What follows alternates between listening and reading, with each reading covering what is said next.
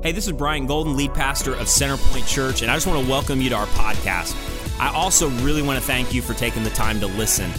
Most importantly, I really want to say if you're a longtime follower of Jesus, or maybe you're just investigating who Jesus is, I really hope this message encourages you to take your next step in your journey of faith or in your journey of investigating faith. Thanks again for listening. All right. So we're going to talk about abandonment or rejection. I'm going to use both words simultaneously, I guess, or interchangeably. Who knows? But anyways, and here's why abandonment or rejection really gets us at our core. Because God is a relational being. And if you've ever read Genesis 1 through 3, you will notice that God refers to himself in plural pronouns all through those sections of Scripture.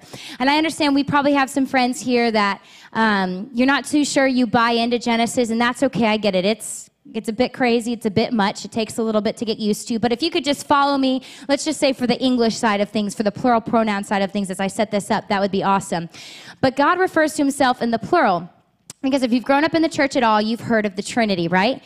God the Father, God the Son, God the Holy Spirit. So God, in and of himself, is a relational being. He's three parts in one. I have no idea how that works. I can't wrap my mind around it. Theologians can't wrap their minds around it. So it's something I just accept by faith. But God is a relational being. And in Genesis, after he created, or they created the world, it's crazy because even though they had each other, they stop and they're like, you know what? Let us create man in our image. They wanted someone to be able to interact with. They wanted relationship. And so they created man. And then I think what is absolutely fascinating is that even though man had this relationship with God, and you'll see as you read through Genesis, God would walk through the garden, and so they would have regular conversations, regular hangout times, which is crazy.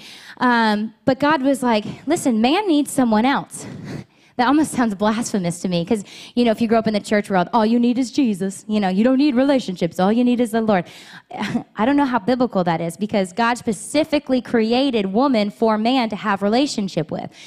And so God is a relational being, then created man and woman to be in relationship. And so that is why anytime relationships are threatened or anytime we have a loss of a relationship, it hurts like the dickens, if I can talk like my mom for a little bit. It eats at us. It gets us in our core. And what that's called is that fear, that terrifying feeling is called the fear of abandonment. Because we were never created to live on our own. We were never created to live outside of relationships. And so as a result, that fear of abandonment is something that just gnaws away at us. And it's interesting because abandonment, honestly, is rejection. If someone leaves you, they're rejecting you. And ultimately, what they're saying to you is, you are not enough. You are not enough for me. And so, therefore, I'm going to leave you and find someone or something that will be enough for me. And so, all through our lives, in different seasons, different scenarios, we've been told at different times that we just aren't enough. And some of us are really good at masking that, like it doesn't bother us at all. And then some of us walk around like a mess because we're like, we just can't take it anymore, you know. And so we carry these feelings of rejection and abandonment with us throughout we go. And maybe some of you are sitting there and you're like, man, you know, I'm not really sure if I relate to that. Well, let me tell you a little bit about my story. And if you were here with us several months ago, I gave my whole story in a message called Shattered. I'm not going to do the whole story today, but I'll tell you a little bit about Bryant's and my first year of marriage. I had grown up in a home. My parents loved me. They really did. But they had a heart for people. And so I mentioned this back in Shattered. They brought someone into our home. And she just required a lot of work, a lot of love, a lot of attention. And so as a result, my parents' love and attention kind of went towards her. And I felt rejected. I felt abandoned. And throughout my life, I really struggled thinking, I'm not interesting enough, I'm not funny enough, I'm not skinny enough, I'm not smart enough, my personality sucks, it's too loud, too much, too big, all of these things. And so I never fully felt accepted or loved, constantly felt rejected. Didn't realize I was feeling that way, though, until we got married. Isn't marriage such a wonderful time to learn about all your wonderful characteristics and qualities and baggage and everything else? Yes, it's great. We had a great dating experience. We did all the right things, and then we got married, and the crap hit the fan faster than you can imagine. And we got married in May. Bryant became lead pastor in July, and then I was in counseling in August. That's how that went. Bless his heart. And about a month into being married, Bryant started sharing things with me that he had forgotten to tell me while we were dating. Okay? Have you had that before? I'm sure you have. And I shared a few things with him that I had, forgotten to tell him while we were married.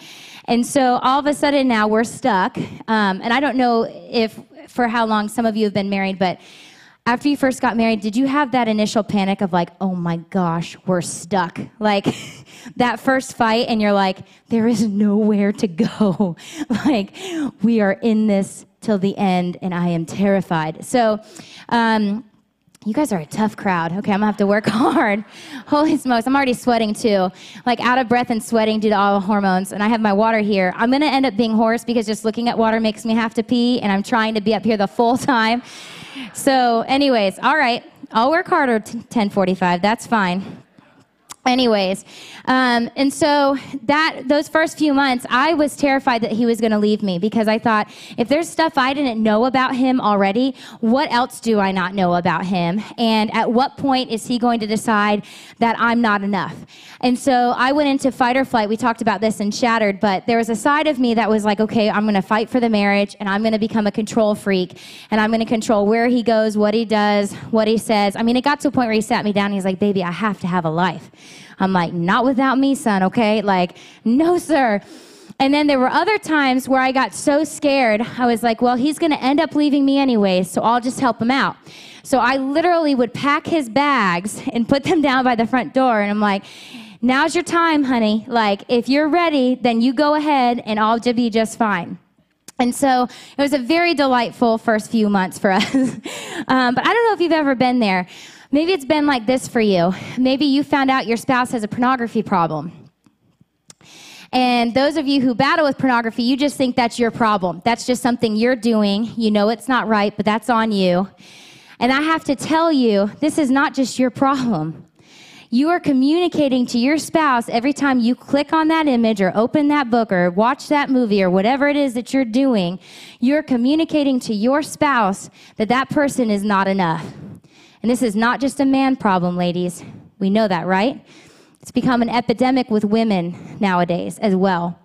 And so pornography can communicate rejection.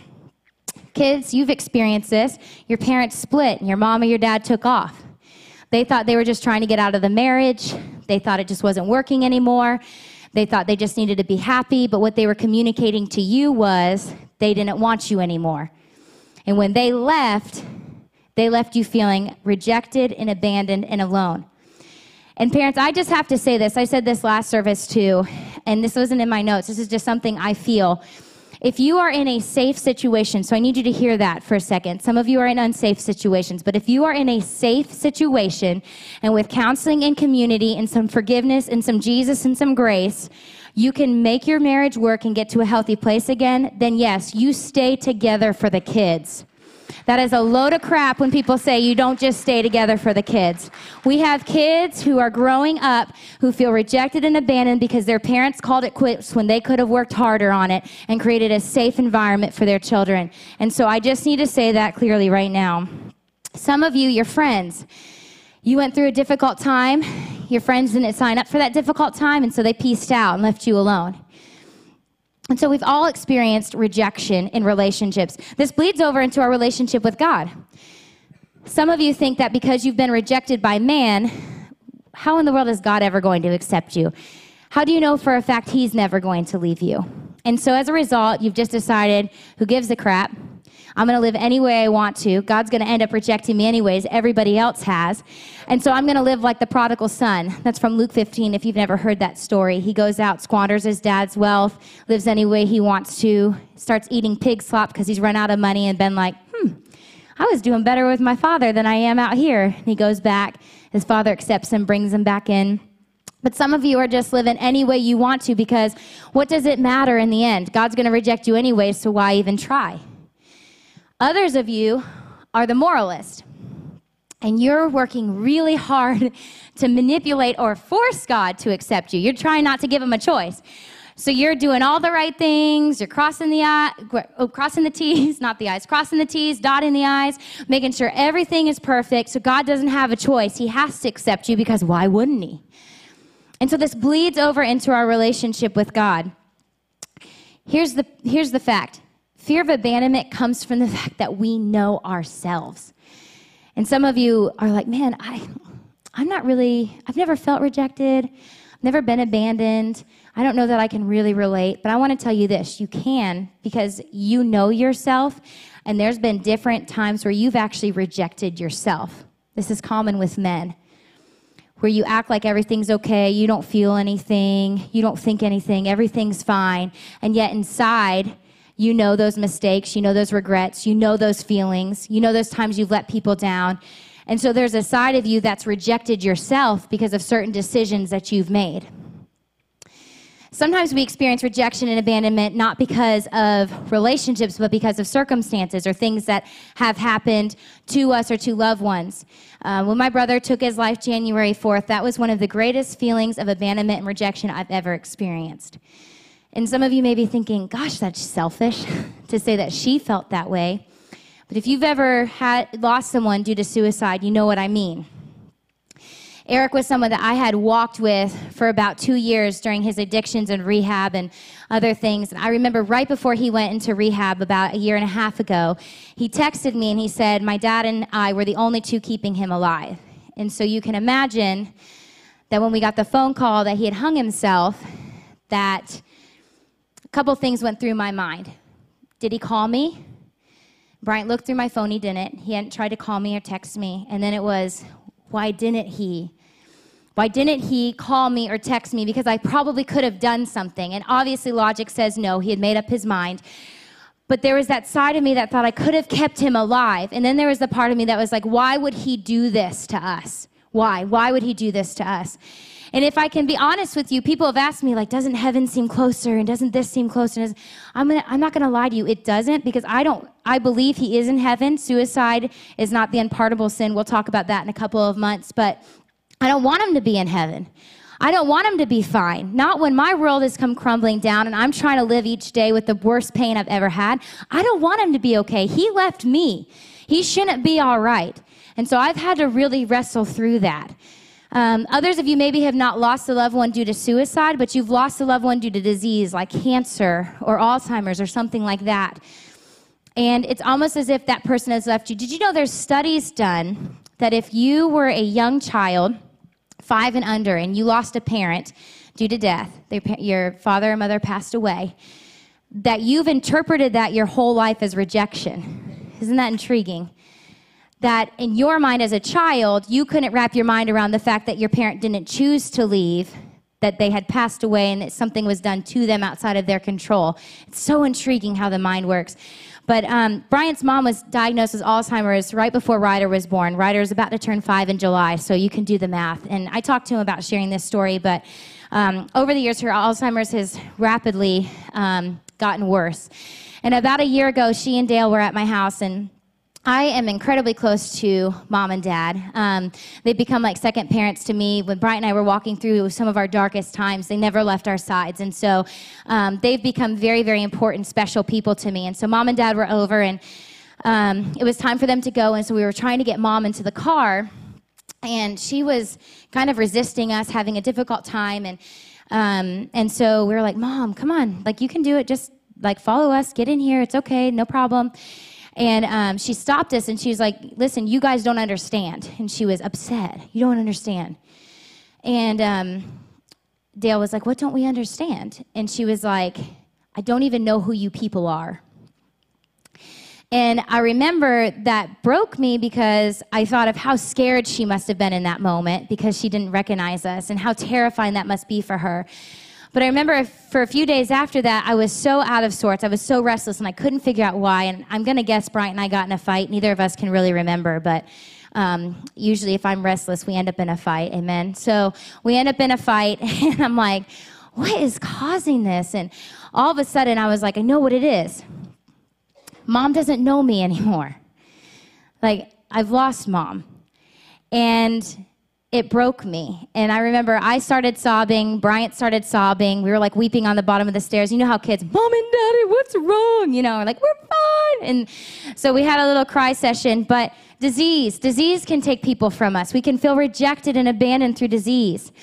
And then there's other circumstances. Deployment. We have a lot of military families in here. Your spouse has been deployed yet again. So now you're pregnant and having your first child while your spouse is overseas. You don't know if your spouse is coming home. You're watching other friends lose their spouses.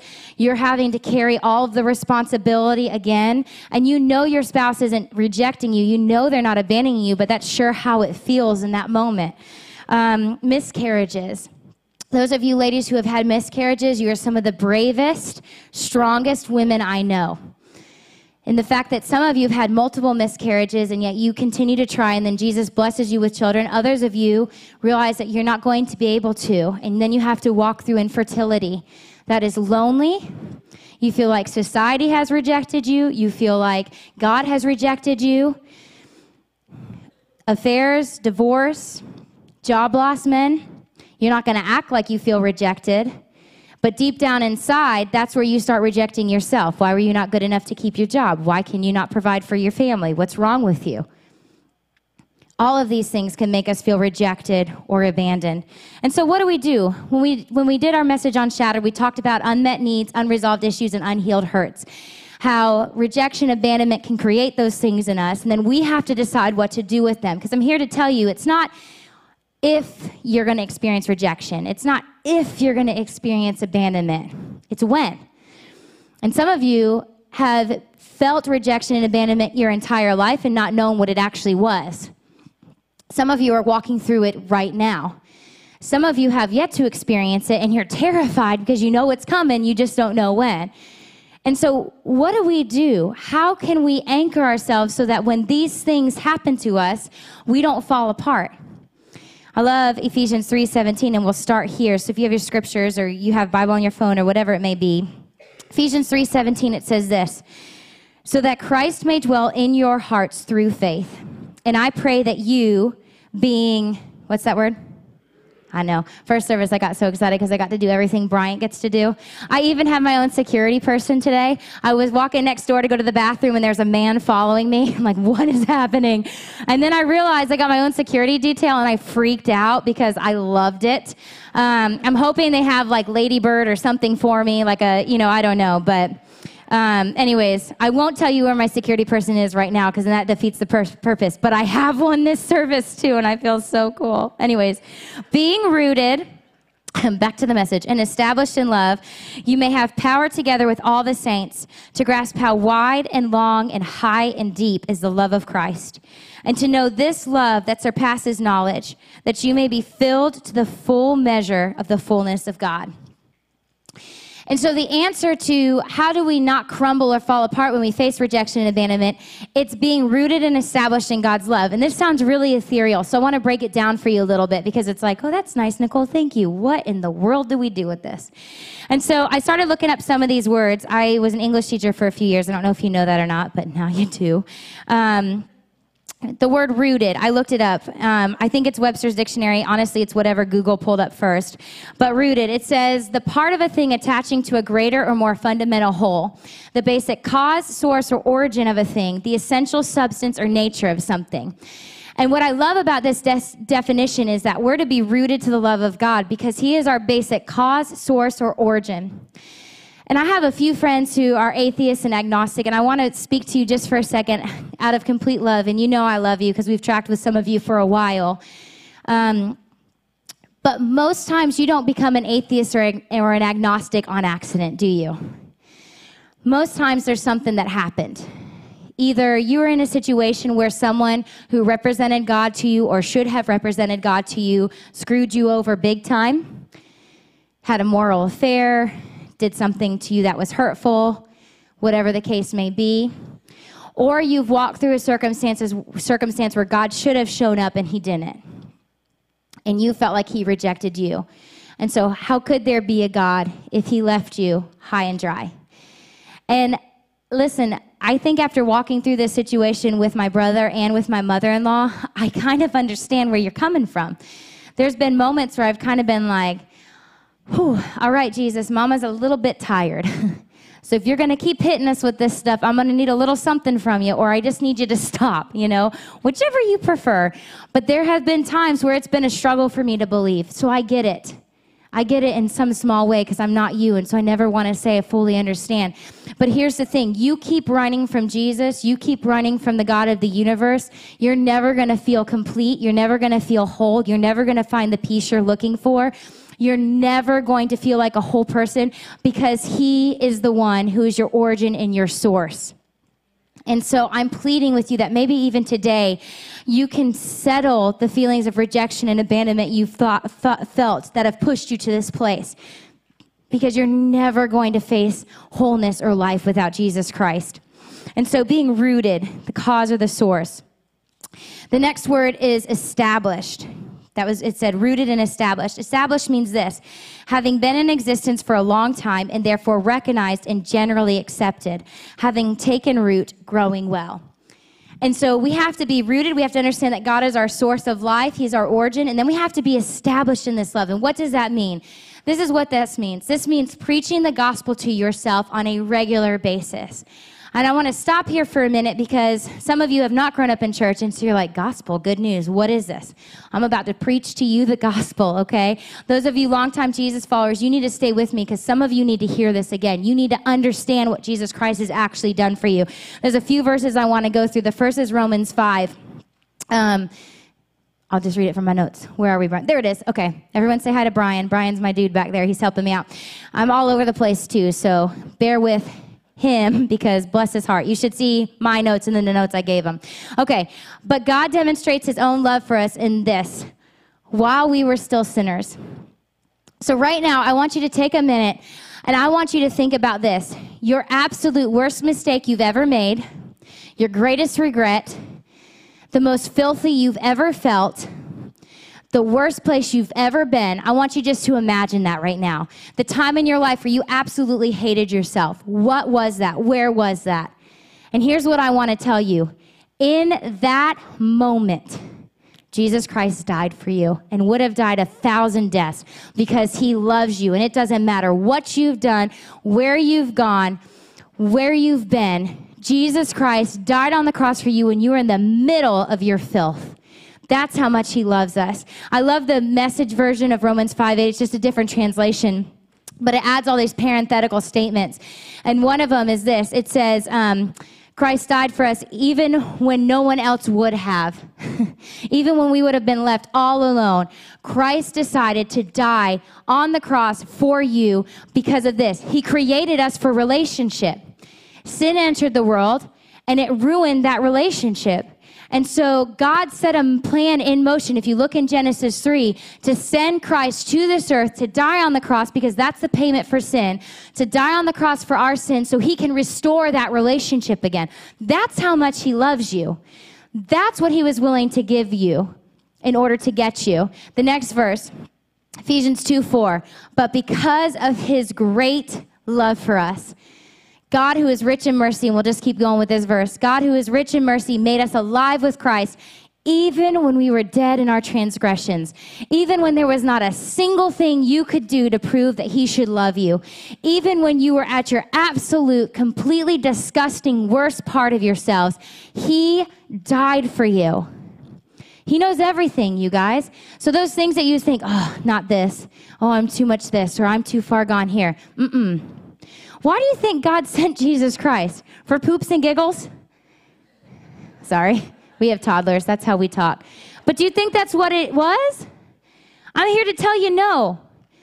Here's what else I'm here to tell you. Jesus Christ experienced rejection. Do you know when he experienced rejection? When he had the weight of all of our sin on him. So those disgusting moments you're thinking of right now, God placed those on Jesus Christ when he was on the cross. God couldn't even look at him. He had to turn his back. Jesus Christ experienced rejection for you. That is how much Jesus Christ loves you. That is his love for you. And then the last verse, 1 John 4. If you ever need a good dose of how much God loves you, read through 1 John 4. But it says this: this is love, not that we loved God. And in church, we get this wrong all the time. We think this is love because I love God. That's what love is. Baloney. You're a filthy, rotten sinner. That's not love. Here's what love is. He loved us, and he sent his son as an atoning sacrifice for our sins. And not only that, but when you accept Jesus Christ as your personal Savior, here's what happens. Jesus Christ's perfection covers you. And so when God looks at you, he doesn't see those filthy, rotten moments. He doesn't see those embarrassing mistakes, those regrets. He doesn't see any of that. When he looks at you, he sees Jesus Christ's perfection. That's what he sees. And that's what Jesus Christ did for you to prove that he loved you.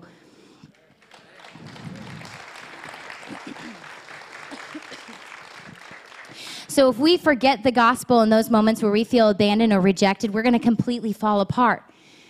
We're going to start looking to other people and other things. We're going to start self-medicating. We're going to start putting on this air of perfection like we're okay and nothing bothers us. And we're never going to deal with our stuff.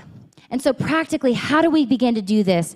And this is where I love Ephesians 6:11 through 17. It talks about the armor of God.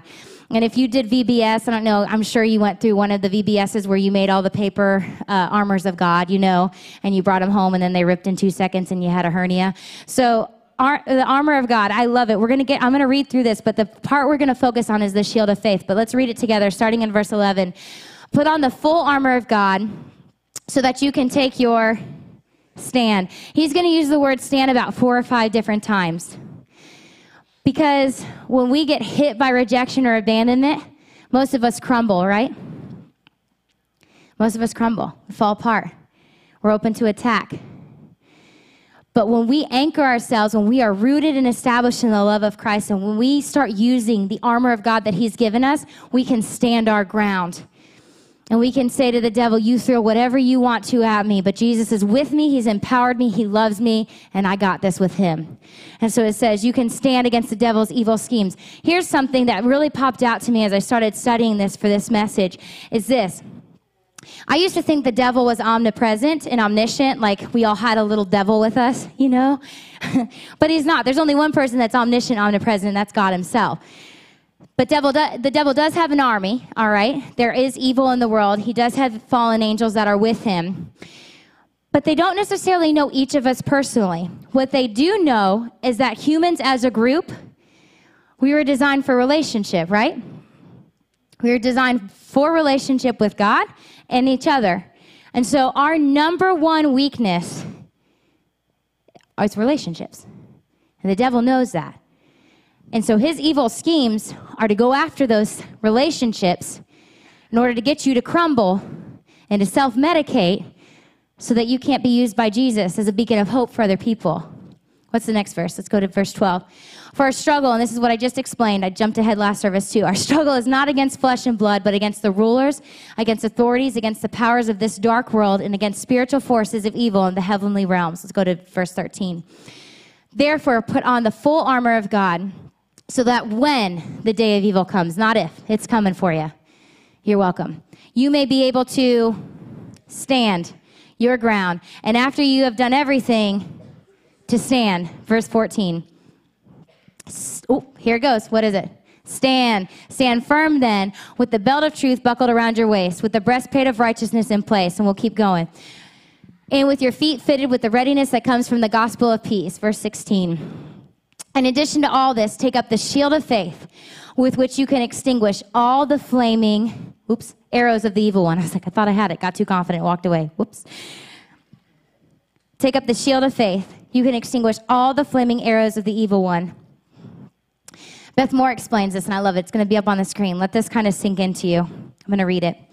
When we are convinced that God is believable and we respond to him in faith, practically nothing can get through to us.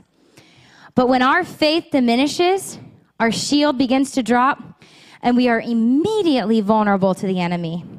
Satan will stop at nothing to get us to lower our shield of faith so he can wound and burn us. He stacks up tangible evidence in opposition to God's assurances. He delights and doubts and lies. He studies our weaknesses, and then he aims where we're vulnerable. His priority job description is to keep us from believing God. I just got a little pissed reading that this service. I'm sorry I said pissed. Angry. Pardon me. I'm sorry. When you walk through a dark time, you kind of get a potty mouth because it's like a release. Has anyone walked through a dark time and been like, gosh, I just have to thank you? Sometimes you just have to red it out. But anyways, I'll be careful because I'm up here and I don't want to get fired. Love you, baby. Makes me angry. But here's the thing. The devil starts coming at us with triggers, okay? Triggers are those things that start kind of getting us off our game a little bit, all right? I don't know what those triggers would be for you. For me, it can be a number of things. Okay, so this is funny, and this is really, shallow of me. But I have this fear of being replaced, rejected, abandoned, replaced. And so as our staff began to grow, literally it was Dale, Brian, and I for I don't know how many years. And then about 3 years ago, we've added the 16, 17, 18 people we have on staff now. I don't know the full number. But as we started adding staff members and their wives, I started thinking, oh my gosh, they're not going to need me for everything anymore. Everybody's not going to know me. Everybody's not going to want to talk to me.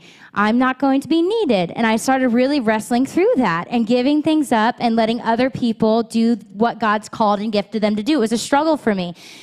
This happened to Brooke goes to Alafaya Elementary. Love it there.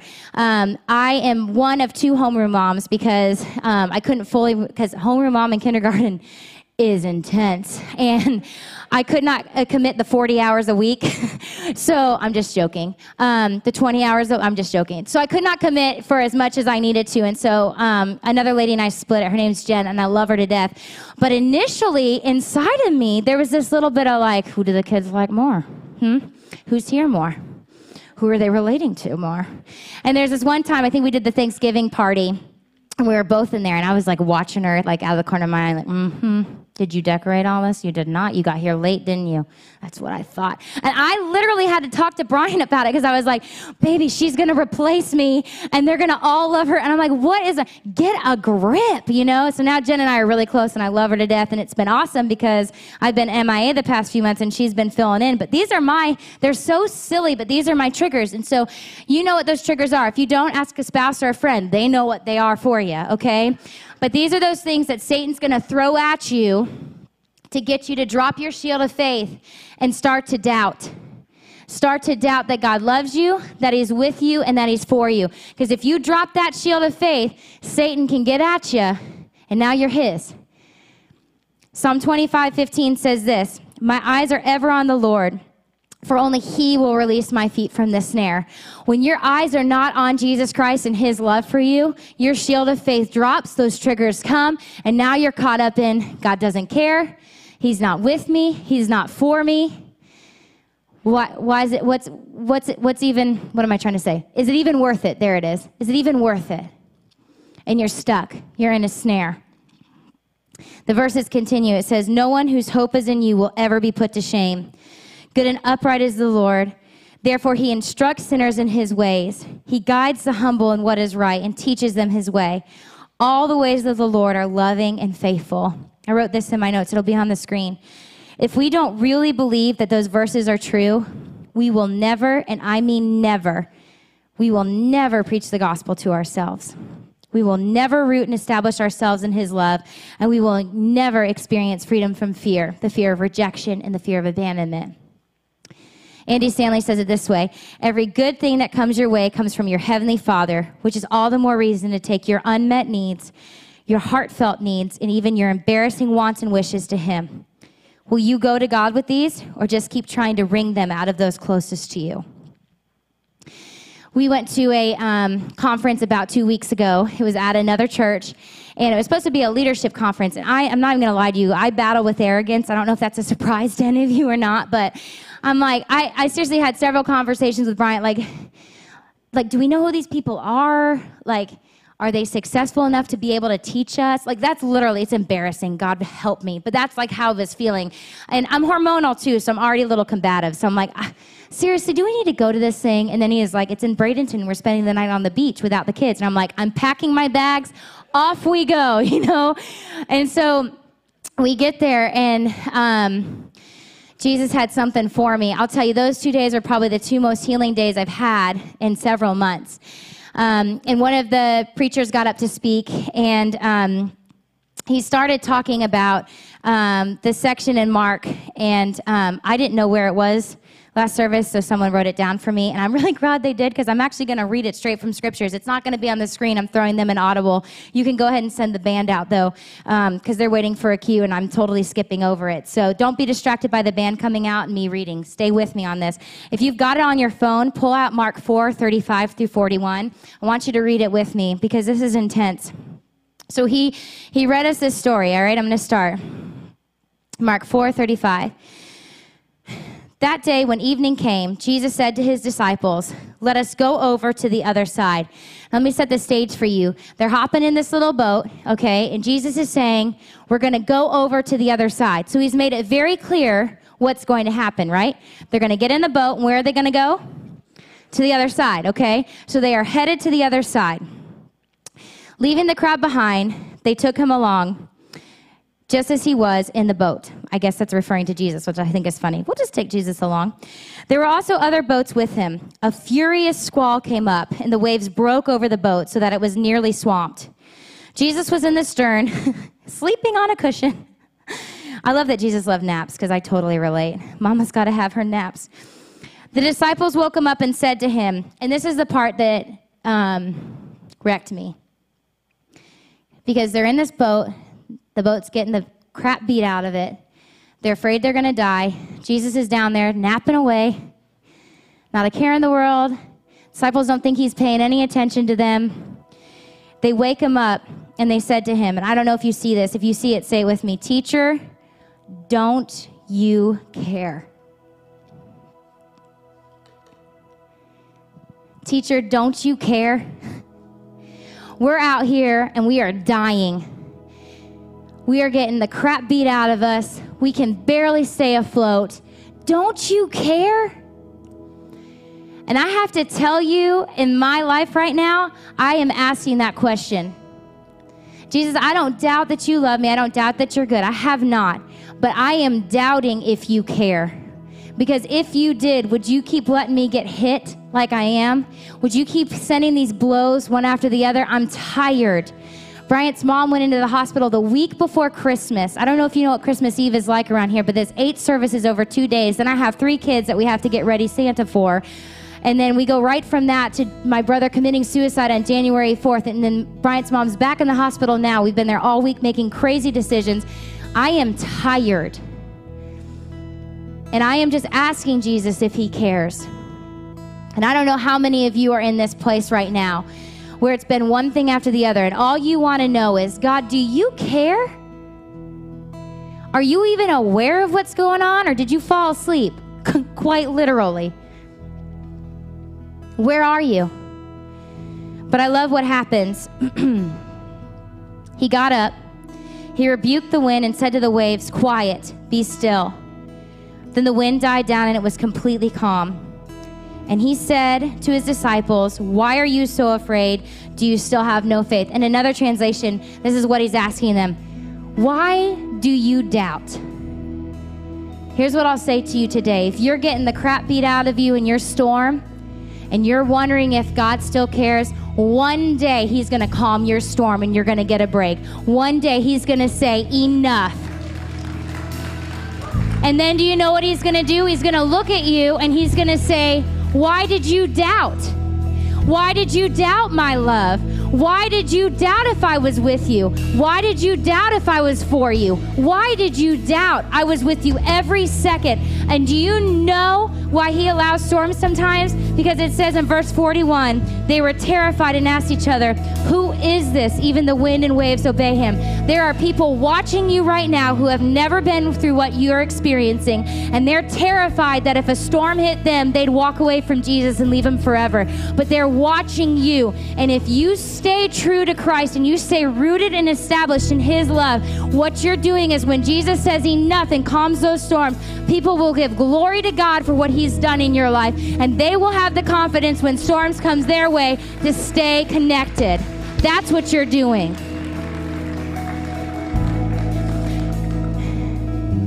And so I want to leave you with 3 things. We've got some people in this room who have never accepted the gospel of Jesus Christ. You've never gotten to the point where you said, "You know what? I'm a sinner. I need Jesus Christ. I'm done running from him. I'm done fighting my belief in him. I am done, and I want to ask him to save me. And your prayer today is going to be, God, save me. We've got others of you in here. You've never experienced the love of Jesus Christ because you've never allowed yourself to break. You're white-knuckling the rejection and the abandonment. You're white-knuckling this hard time. You're acting like nothing affects you. And you know what? I'm pleading with you. You can't do that forever. Some point you're going to break in two. And so why not now? You're going to say, God, break me. I want to experience your love. And then there's others of you in here. It's time you got into counseling. And you're fighting it because of the stigma. You're fighting it because who's going to tell you what to do? You're fighting it for so many reasons. And you need to say today, God, humble me. And so here's what I'm going to ask you to do. If you're in one of those three groups, God, save me, God, break me, or God, humble me. With all of us watching right now, I want you to stand to your feet. We won't know what group you're in. You'll know that before Jesus. But if it's God, save me, God, break me, or God, humble me, I want you to stand to your feet right now, if that's you.